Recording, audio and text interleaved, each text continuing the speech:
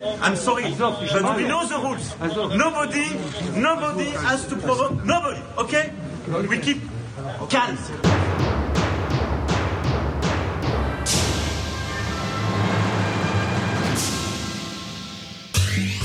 Welkom bij Europa Mania, de 12 sterren podcast met een blauwe achtergrond. Deze week zoeken we onze weg over het continent door de sterren te volgen. We beginnen met de 5 dovende sterren van Luigi Di Maio, de vallende ster van de Italiaanse politiek en de lessen die andere start-up politieke partijen daaruit kunnen trekken. En nergens zie je de sterren zo helder als in de bergen. Maar Donald Trump belemmerde het zicht van de sterrenhemel in Davos. Natuurlijk ontbreekt de Brexit niet, want ja, het is toch de week dat de Britten dan echt gaan vertrekken. En hoe gaat het sterrenteam van de Europese Christendemocraten om met hun dwarsrechtsbuiten, die nog wel eens voor de lol een eigen doelpunt wil maken? Is er nog wel plaats voor Viktor Orbán binnen de EVP? Ik ben Jesse Pinster, Europa-verslaggever van BNR Nieuwsradio. En ik ben Han-Dirk Hekking van het Financieel Dagblad, Europa-verslaggever. Han-Dirk, voordat we naar Italië gaan, heel eventjes. Heb je gezien Macron in Jeruzalem? Nee. Hij was daar, net als heel veel andere wereldleiders, vanwege de 75-jarige herdenking van Auschwitz. En toen wilde de Franse president daar ook naar een kerkje aan de Via Dolorosa. Mm-hmm. En dat is een Frans kerkje. Dat grondgebied is dus ook Frans. Maar toen kreeg hij een lading veiligheidsagenten mee. Want ja, hij moest natuurlijk wel over Israëlisch grond die kant op. Nou, daar was hij heel blij mee. Hadden ze goed gedaan door die smalle straatjes van Jeruzalem. Lekker veilig. Maar ja, toen wilde hij die kerk in. En toen wilde hij ook dat die Israëlische beveiligers gewoon maar eens lekker gingen hoepelen. Want die hebben niks te zoeken op Frans grondgebied natuurlijk.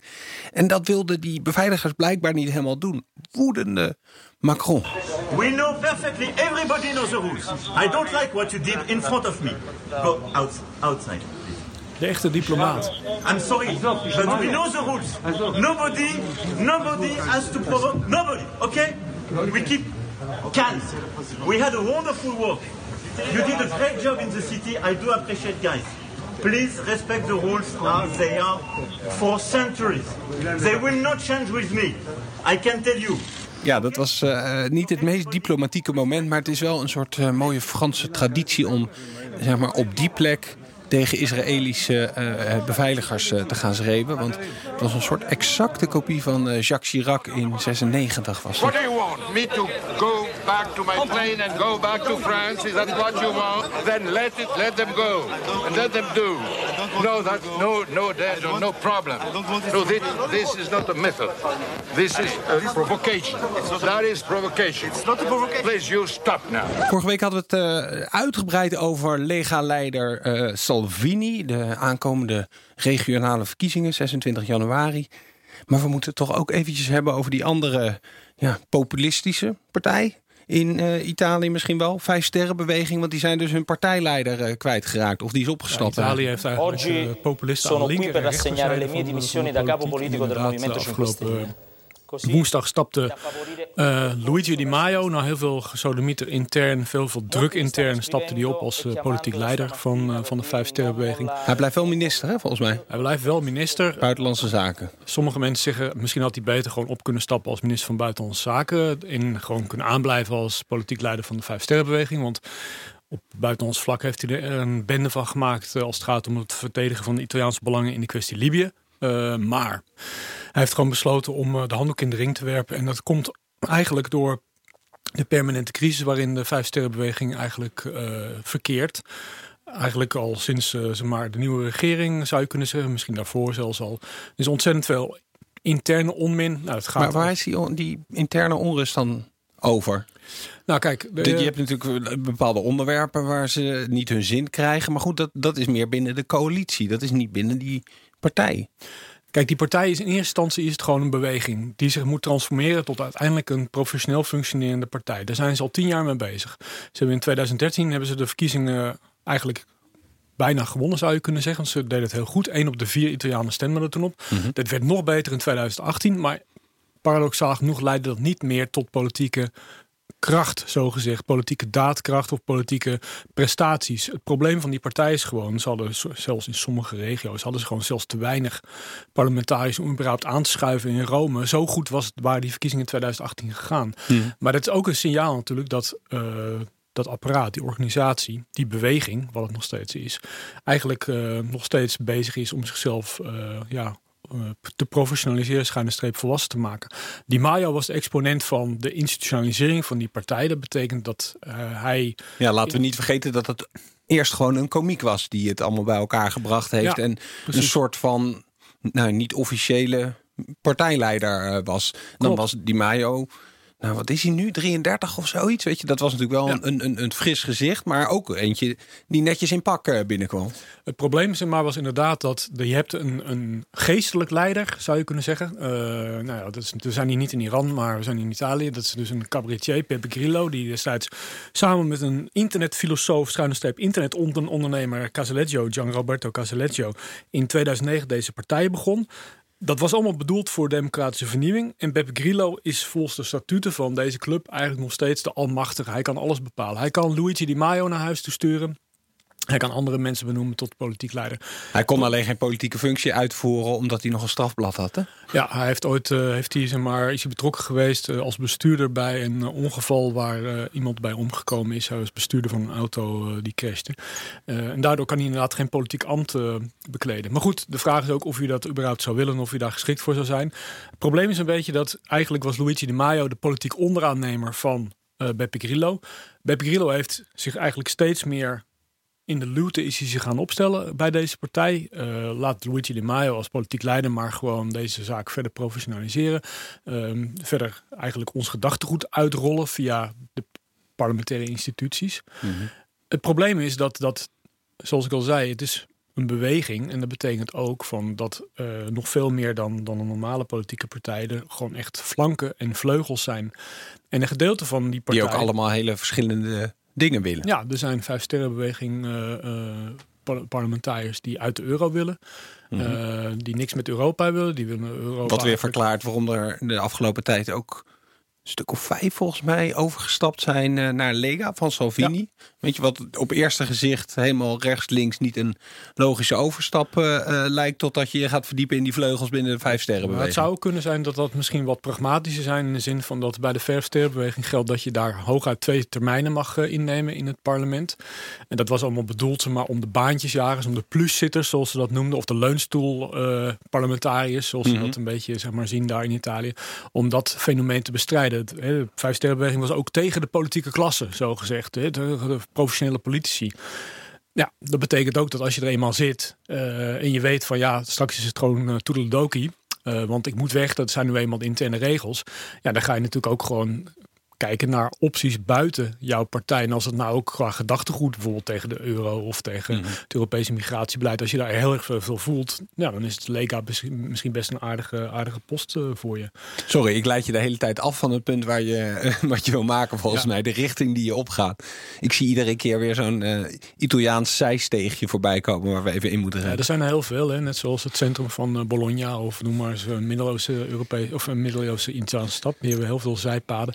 Laten we even op de grote boulevard blijven. Ja, precies. Het probleem is uiteindelijk natuurlijk gewoon dat deze partij gewoon intern gewoon vanwege al die vleugels enorm verdeeld was. Je had ook een radicale vleugel die eigenlijk helemaal niks wil met de oude politiek. Onder leiding een beetje van Alessandro Di Battista. Wat je ziet gebeuren is dat Di Maio eigenlijk de vleugel vertegenwoordigt die de professionalisering van die partij wil. Maar uiteindelijk vanwege persoonlijke gebrek aan zou je kunnen zeggen professionaliteit, kwaliteit in de politieke problemen kwam regelmatig.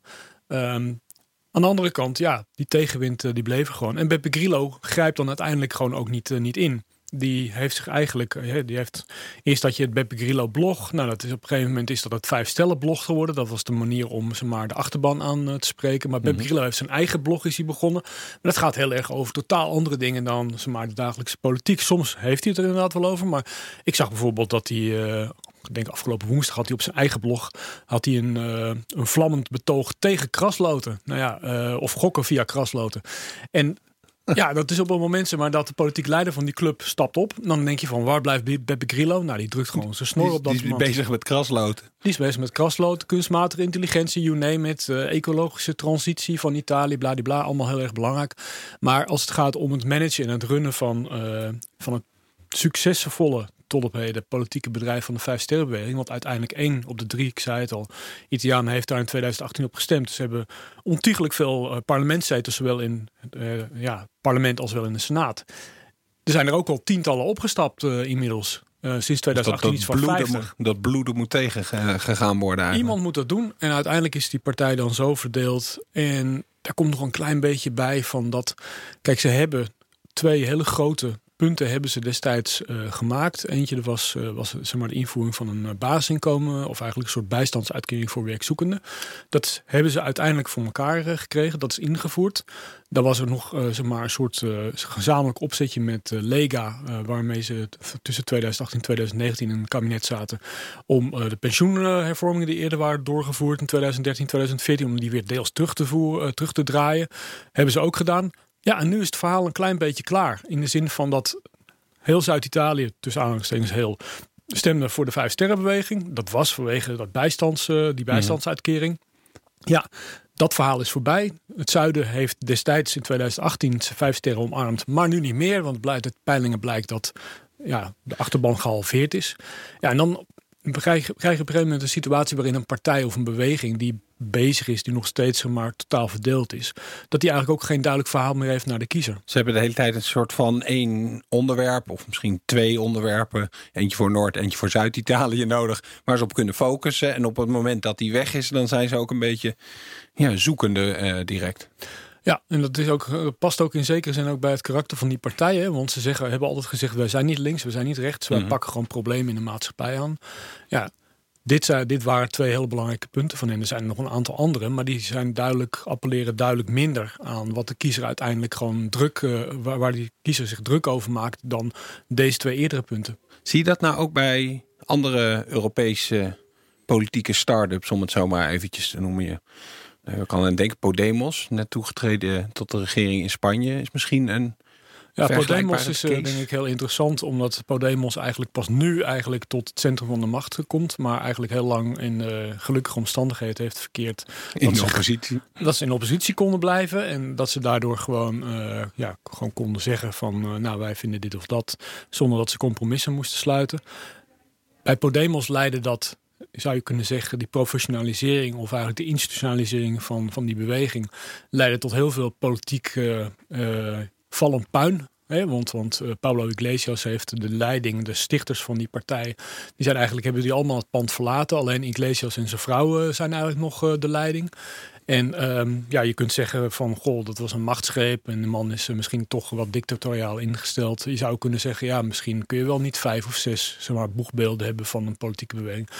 Je ziet aan Podemos dat ze hun achterban is kleiner dan een jaar of van 8 geleden. Mm-hmm. Aan de andere kant kun je ook zeggen van ze zijn toch relatief stabiel gebleven. En het is er nu eindelijk gelukt om daadwerkelijk ook gewoon in de regering te komen. En Spanje heeft nu een tamelijk linkse regering. Wat ook wel weer gelijk het gevaar is vaak voor dit soort partijen. Want dan moet je ineens met een compromisakkoord gaan. Want je zit daar met meer, over het algemeen, partijen die wat meer in het centrum zitten. Waardoor je toch een beetje je aura van radicale, we gaan alles veranderen, partij aan het kwijtraken bent. Ja. Neem Syriza in Griekenland. Ja, ook een goed voorbeeld inderdaad.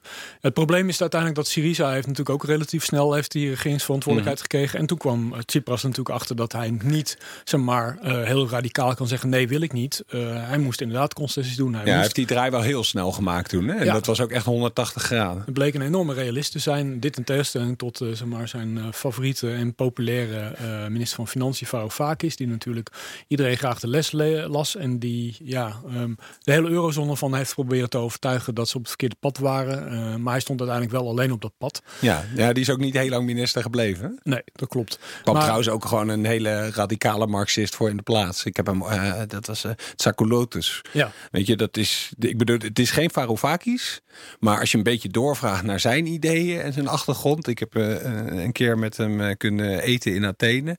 Dan dan is het is een beetje een lolbroek, maar wel met een flink rood kantje nog eraan. Ja, hou zijn boekenkast in de gaten, zou ik bijna zeggen.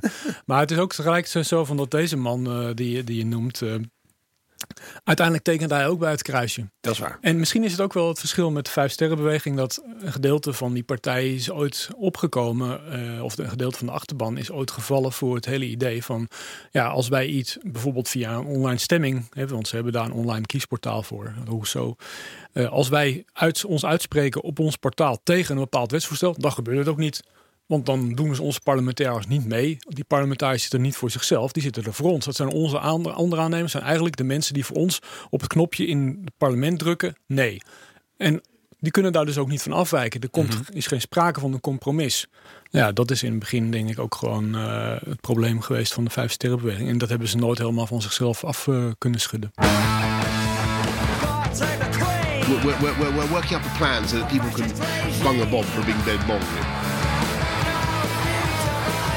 Bang a bob for being dead bong. Bang a bob for being dead bong. Over een paar dagen is de Brexit dan eindelijk een feit en dan wordt het pas echt leuk. Of moeilijk, of bloederig, of ik trek het haar uit mijn hoofd frustrerend. En dus is hier Connor Klerks, de man die verreweg het mooiste en meeste haar heeft van alle mannen die hier in de studio staan. Hey Connor, die Brexit komt er gewoon. En dan kom jij hier weer binnen en dan je fluistert in mijn oor gelijk weer. We moeten het over eenhoorns hebben, over unicorns. Over unicorns. Ja, moet dat nog steeds? Ja, praten over de Brexit wordt zo langzamerhand een exercitie in de futiliteit. En dat hebben ze in Groot-Brittannië ook gemerkt. Our job is to help hold a mirror up to what the government's doing and show that if you want this frictionless trade, it's going to mean regulatory alignment. And that's what a lot of Brexiteers say they don't want. Now that brings us around to a unicorn. Right, but no more unicorns, please. I mean, this studio has been awash in unicorns for 3 years. Okay. Ik wil het over eenhoorns hebben, maar ook over Labour en vooral ook over Andrew Neil, de man, de interviewer, een man waar ik steeds meer tegenop kijk. Maar we hoorden hem eventjes al hier. Ja, hij zegt, please no more unicorns. Want ja, het gaat dus al 3 jaar over unicorns. En nu, zou het... Even voor de mensen die zeg maar niet de hele tijd op eenhoornjacht zijn. Luisteren moeten we dat nou? Nee, de vraag is niet meer uit te leggen. Nee, ja, gewoon de waanbeelden, de droomvisioenen waar de Brexit op uit moet gaan komen. Dat is een beetje... Precies. Ja, en het was natuurlijk heel lang, was er nog ergens over te praten. In de zin van, ergens bleef een kleine kans dat het feest niet door zou gaan. Dat gevoel heb ik in elk geval tot de verkiezingen gehad. Daarna ging het heel rap. Maar het is zover, de Royal Assent is er. De koningin heeft de handtekening, in principe de krabbel gezet onder de Brexit. Ook in Brussel. Jean-Michel en von der Leyen. Ze moeten alleen nog eventjes stemmen in het Europees Parlement.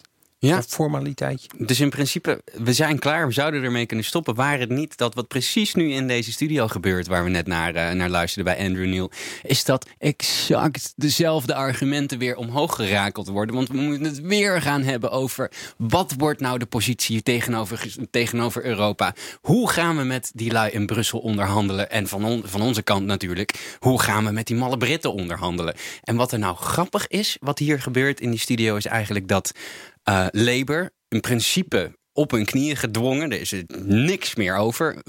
Ze hebben niks meer. Corbyn is weg, maar niet. Hij zit er nog. Nog even wil hij wachten op een nieuwe leider. En dat is eigenlijk waar het een beetje interessant wordt. Want de nieuwe Labour-leider, die moet positie gaan kiezen. Wat gaat hij nou doen? En dat vraag ik me dus heel erg af. Gaan ze nou proberen om alsnog op die zachte Brexit-koers te blijven zitten? Of gaan ze nou eindelijk een keer het roer omgooien en zeggen, oké, dit is nu aan het gebeuren en wij bereiden ons alvast voor op het moment dat het klaar is en we het om gaan keren. En daar kijk ik eigenlijk wel best wel naar uit. Ik ben heel benieuwd welke Labour-leider er komt en wat hij daarvan gaat vinden. Ja, maar eigenlijk staan ze toch een beetje buitenspel. Want dus Johnson heeft zijn meerderheid en die moet weer gaan onderhandelen over alles. De vorige keer waren het in ieder geval nog een paar onderwerpen.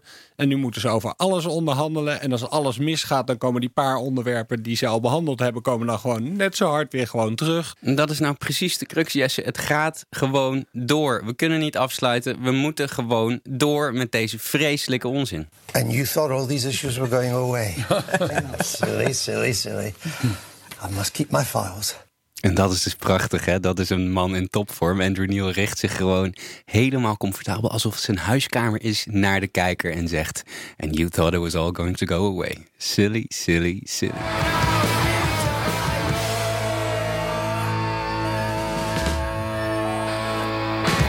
Donald Trump was weer eens in Europa, in Davos op het World Economic Forum om precies te zijn. En om toch eventjes binnen het sterrenthema van deze uitzending te blijven, hij was weer een beetje maanziek. Een woord wat ik eerlijk gezegd nog niet kende, maar nu geleerd heb. Iemand die een beetje wispelturig is, grillig, last heeft van de stand van de maan. Tenminste, zijn stemming hangt een beetje daarvan af. Nou ja, ik zag hem eerst, Trump, dan met von der Leyen. Toch vriendelijke woorden over de nieuwe voorzitter van de Europese Commissie. A woman who's highly respected, I have to say. And I hear a very tough negotiator, which is bad news for us, because we're going to talk about a big trade deal. And we've been talking about it for a while. And dan een dag later weer met de inmiddels een beetje bekende dreigementen te komen over importheffingen op auto's. The European Union is tougher to deal with than anybody. They've taken advantage of our country for many, many years. It was actually formed for the purpose of taking advantage of the United States, if you really think about it. But they've taken advantage, have been very, very tough to deal with. But for me, they're very easy to deal with. And I told them, I met with the new head, who's very nice. And I dealt with Jean-Claude for a long time. And I didn't want to do China and Europe at the same time. I said, let me finish China first, and when I finish with China, and frankly Mexico and Canada, as soon as we do that, I'll do Europe. They've been very difficult to deal with, but ultimately it'll be very easy, because if we can't make a deal, we'll have to put a 25% tariff on the cars, 20 or 25%, and I'm sure they're going to make a deal. Heb jij nog een beetje wat meegekregen daar, wat er in Davos gebeurde, of heb je dat hele circus daar in de sneeuw een beetje links laten liggen? Nou, we hadden daar natuurlijk onze verslaggever Job Wout van het FD zitten. Die heeft ook ruim gerapporteerd over wat daar allemaal gebeurde. Het is een beetje inderdaad van, als Trump daar komt, wat ik me op een gegeven moment afvroeg, is van, hoe moet je zijn woorden eigenlijk nu nog wegen? Want hij is soms een good cop de ene dag, een bad cop de andere dag. Dus hij heeft niet eens verschillende mensen daarvoor nodig om boodschappen richting Europa of China te sturen. Het is altijd gewoon, misschien hoe de maan staat, wie zal het zeggen? De Amerikanen wispelturig is misschien zijn strategie gewoon ook, hè? Ja, precies. En de Amerikanen waren ook de eerste op de maan, wou ik zeggen. Dus in die zin hebben ze misschien ook wel een monopolie daar is ziekte opgelopen. Ja, maar hoe je het ook wint of keert, kijk, als hij eerst daar een verhaal houdt over klimaatverandering, en daar een optimistisch verhaal, we lossen het wel op. Hè. Daar komt het eigenlijk op neer. Voor zover het überhaupt bestaat, we lossen het wel op. Hij was verschrikkelijk braaf de autocue aan het voorlezen. Ja. Heb ik gezien. Probleem is met dit soort dingen eigenlijk soms wel eens dat je misschien eigenlijk het gevoel hebt dat als je kijkt naar de berichtgeving, de initiële berichtgeving over Davos, dat je het idee hebt dat je naar een voetbalwedstrijd verslag zit te kijken. Zonder dat je eigenlijk precies doorhebt van waarom de bal van A naar B gaat of überhaupt gescoord wordt en zo. Maar het gaat er meer over van, hij zei dit en dit gebeurde er vervolgens dan. Maar het spel achter de schermen of er daadwerkelijk een nieuwe wending wordt gegeven aan een discussie over klimaatverandering. Of over hoe bedrijven zich moeten opstellen over belastingkwesties en dat soort werk. Ontwikkelingskwesties, dat soort werk. Geen idee wat daar nou eigenlijk. Het is een enorm, ook voor de verslaggevers die daar zitten, heb ik al begrepen, een enorm bombardement van informatie, van speeches, bijeenkomsten.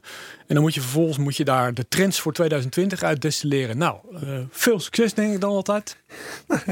Ik vond het heel lastig. En wat natuurlijk gebeurde, was dat er gebeurde iets voorspelbaars in zekere zin. Dat Trump heeft... we moeten maar focussen op wat we dan wel weten. Wat er voor de schermen gezegd is. Ja, maar goed, je kunt analyseren dat Trump heeft zijn handelsgeschil met China vooralsnog eventjes een soort van succesvol opgelost. Hè, dat is in ieder geval hetgeen wat hij zelf gebruikt. Ja. En de Chinezen zijn ook dik tevreden, lees ik links en rechts. Ja, vervolgens, er is natuurlijk volstrekt duidelijk dat toen Jean-Claude Juncker zei dat hij een goede deal had gesloten met Trump over auto's. En dat Trump ook zijn boze woorden over de Europese auto-industrie destijds inslikte. Dan weet je op een gegeven moment, die man gaat een keer terugkomen. Nou, dat was dit moment. Dus de sojabonen-deal van Juncker was toch niet voldoende. Dat was eigenlijk een beetje wat de Amerikanen in ruil daarvoor kregen. Ja, sojabonen. En natuurlijk ook zie je dat de Duitse auto-industrie heeft er ook heel duidelijk op gereageerd. destijds toen Trump daarover begon, van dat de Duitsers veel te veel auto's exporteren naar de VS, werd het eerst nog weggelachen. Zo van, ja god, maar er zijn ook gewoon BMW, Daimler Chrysler, ze hebben allemaal hun fabrieken in de VS. Dus waar gaat het over? Want mogen we dan ook zelfs geen auto's meer produceren bij jullie? Ja, het gaat dan veel meer over dingen over onderdelen. Hè. Gedeelte van die BMW's die worden gebouwd in de VS. De onderdelen die komen per schip gewoon vanuit Europa. En ze bouwen ook fabrieken in Mexico. Dat vindt Trump natuurlijk niet leuk. Nee. Maar goed, je ziet wel dat Duitse autobedrijven hebben uiteindelijk besloten, naar aanleiding van die hardere taal van Trump vorig jaar, besloten om gewoon extra te investeren in Amerikaanse productie. Lees, en niet Amerikaanse als continent, maar in de VS. En dan ook nog eens, volgens mij houden ze zelfs rekening met waar de stemmers zitten van Trump. Als ik soms kijk waar die fabrieken komen.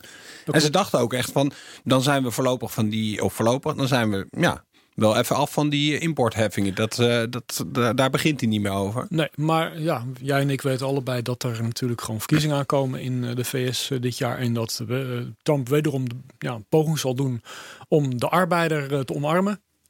En op te komen voor de Amerikaanse arbeiders, bedrijfsbelangen, productie in de VS, Make America Great Again, bladibla. Ja, dus straks krijg je al die rallies natuurlijk weer die hij gaat doen. En dikke kans dat Europa daar een grote rol in mag gaan spelen als de boeman.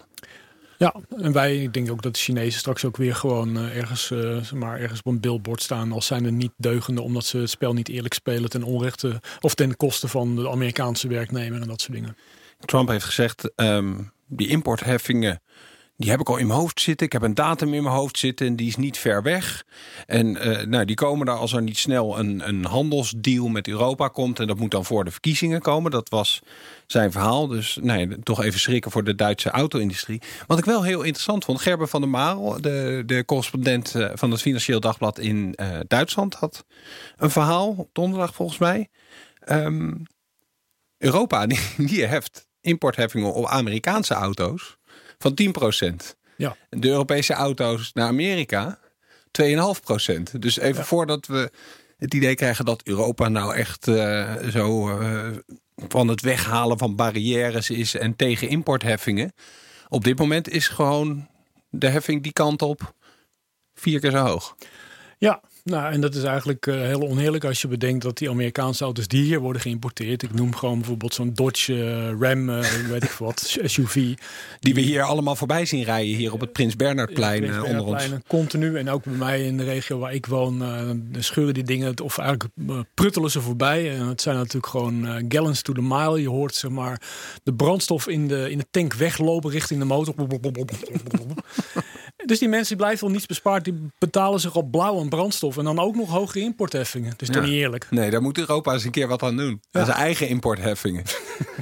They've taken advantage of our country for many, many years. It was actually formed for the purpose of taking advantage of the United States, if you really think about it. Wel interessant dat von der Leyen dus gereageerd heeft hierop met binnen een paar weken is er een akkoord.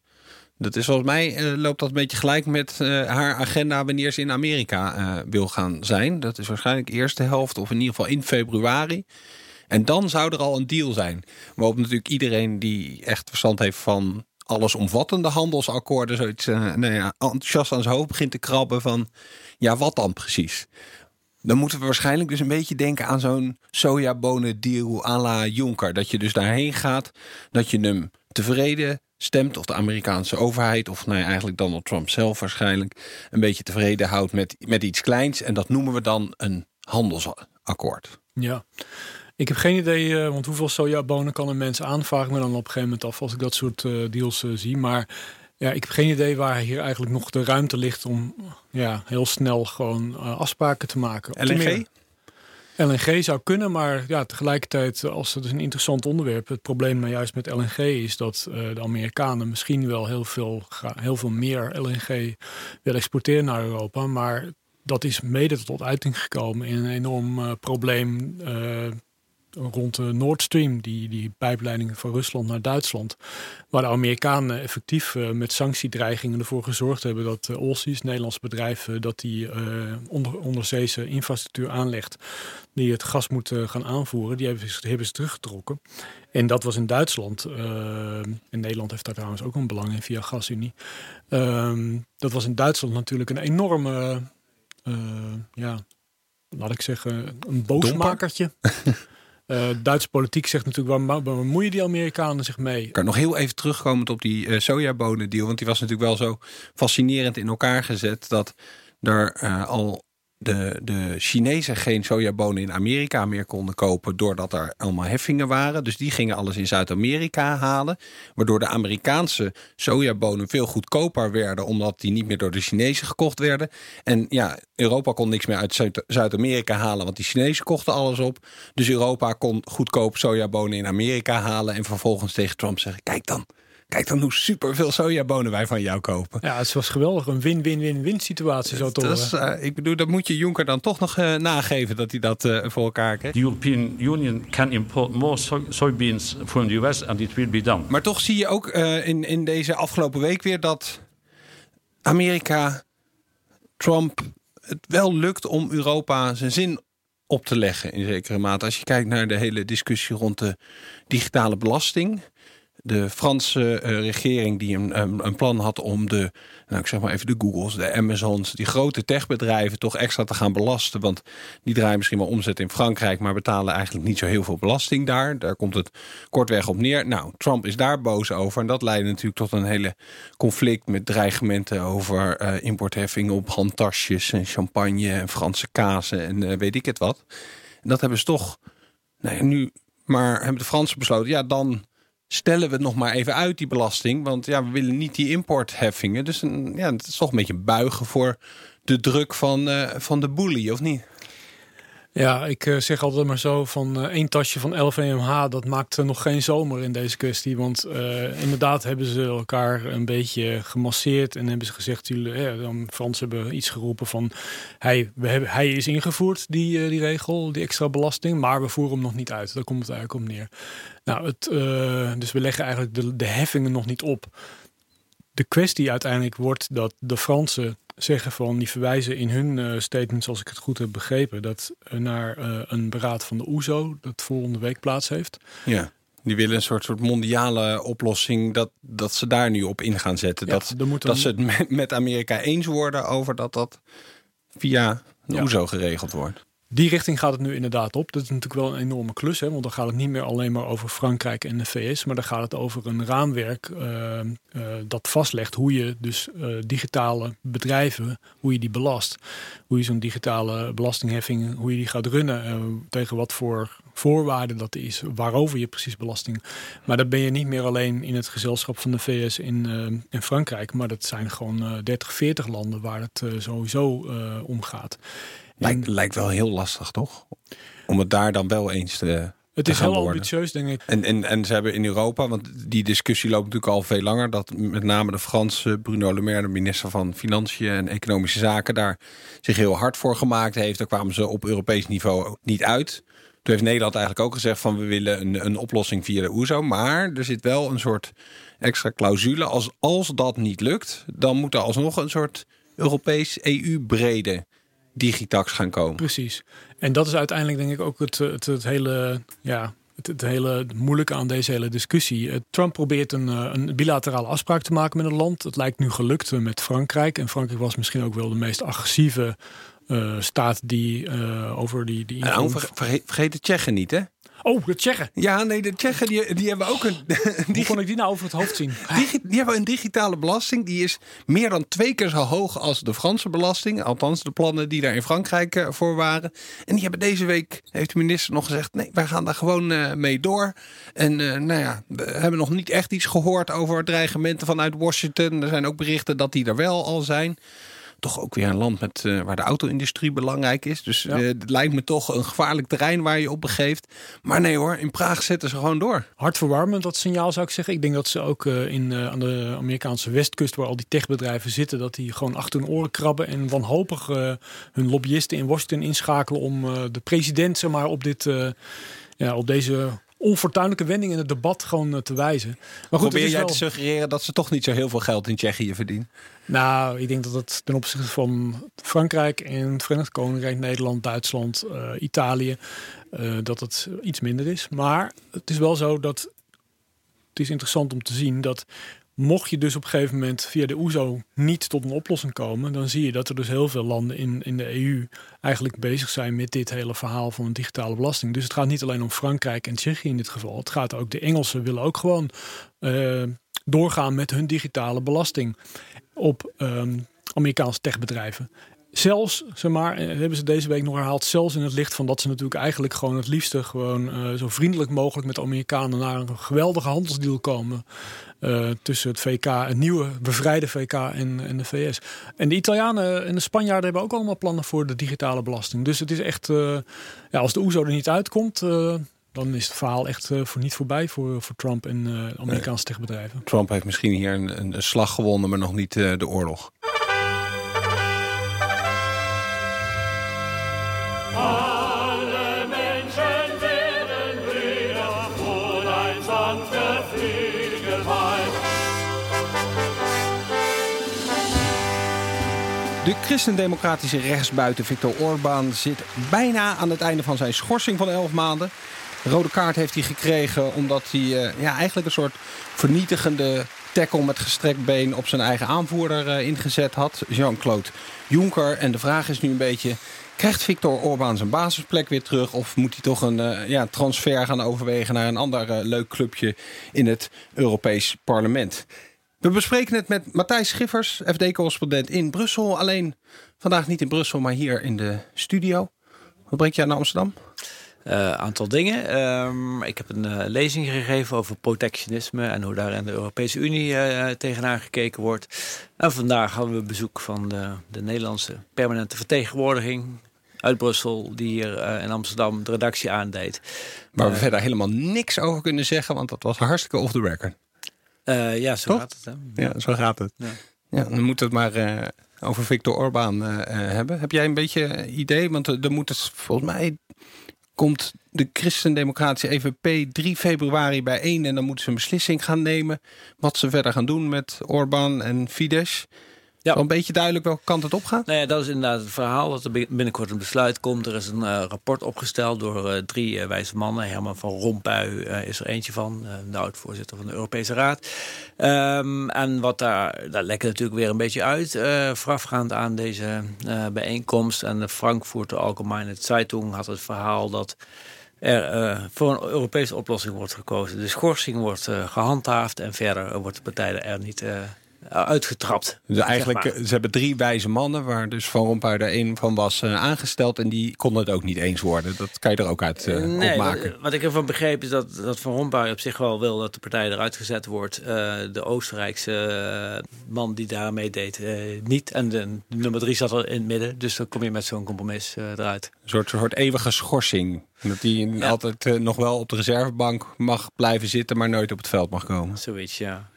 Dit ging natuurlijk eigenlijk over een hele interne partijpolitieke ruzie over Orbán, die nogal actief campagne aan het voeren was tegen zijn eigen partij.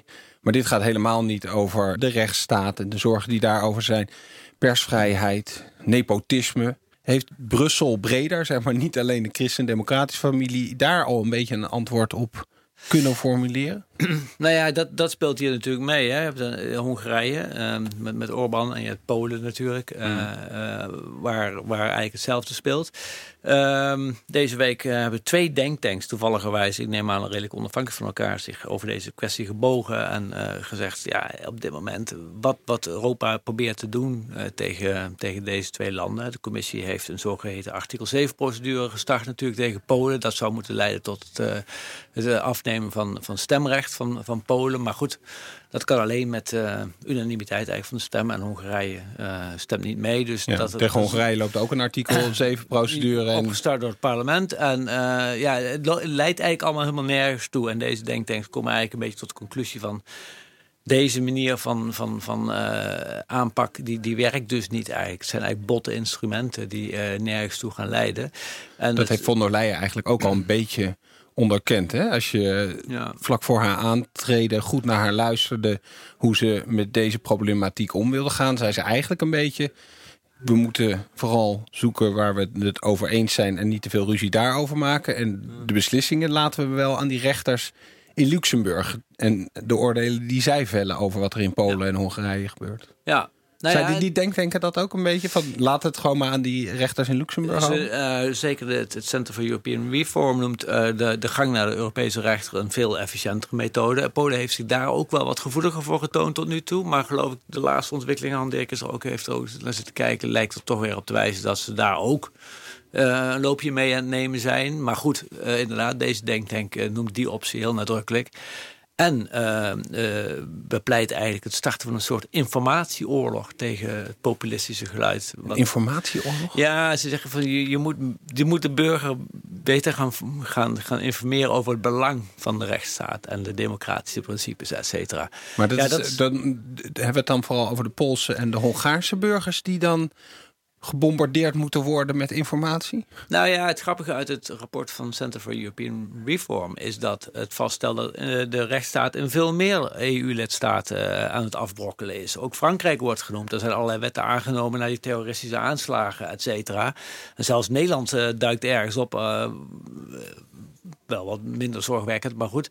Het is, wat is in Nederland dan? Ja, ik ben het ook nog even aan het achterhalen waarom Nederland nou precies op die lijst belandt. Maar eigenlijk bijna alle lidstaten lopen de rechtsstatelijke waarborgen terug. Dus er moet dan een soort pravda vanuit Brussel komen die dan gaat uitleggen hoe het allemaal zit. Het hoeft niet zozeer vanuit Brussel. Het kunnen ook maatschappelijke organisaties zijn in de landen zelf.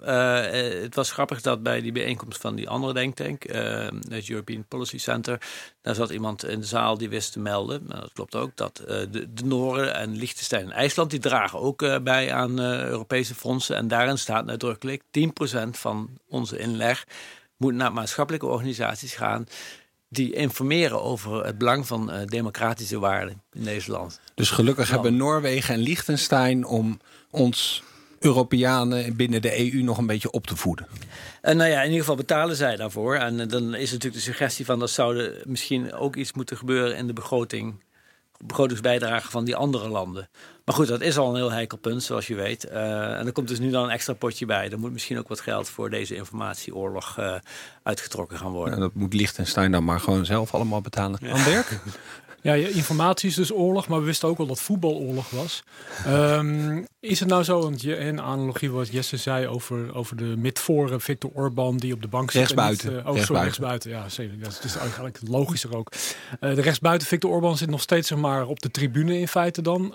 Maar als je het in termen van winst en verlies bekijkt, wie heeft er nou volgens jou zeg maar het meeste gewonnen als het inderdaad tot een verlenging van de schorsing komt? Juncker in ieder geval niet. Fidesz is not part of the mainstream thinking and behavior of the EPP. There is no place for Fidesz inside the EPP, but I'm not in charge of this question anymore. Die zat de hele tijd te roepen van, ja, als ze niet een beetje in de mainstream van onze partij mee gaan doen, dan heeft Fidesz niet meer bij ons te zoeken. Dus dat is één verliezer die ik wil voordragen. Het is een goede vraag. Ik vraag me ook af wat Fidesz zelf gaat doen. Hoe lang accepteren zij deze status van geschorst lid? Tegelijkertijd wat is de implicatie daarvan? Want ze dragen nog wel gewoon, er zit iemand van Fidesz in de budgetcommissie bijvoorbeeld. Ja, maar die schorsing is natuurlijk maar heel beperkt eigenlijk. Ja. Hè? Want dat gaat heel erg over partij-interne zaken. Dus dat ze daar geen functies meer krijgen toebedeeld.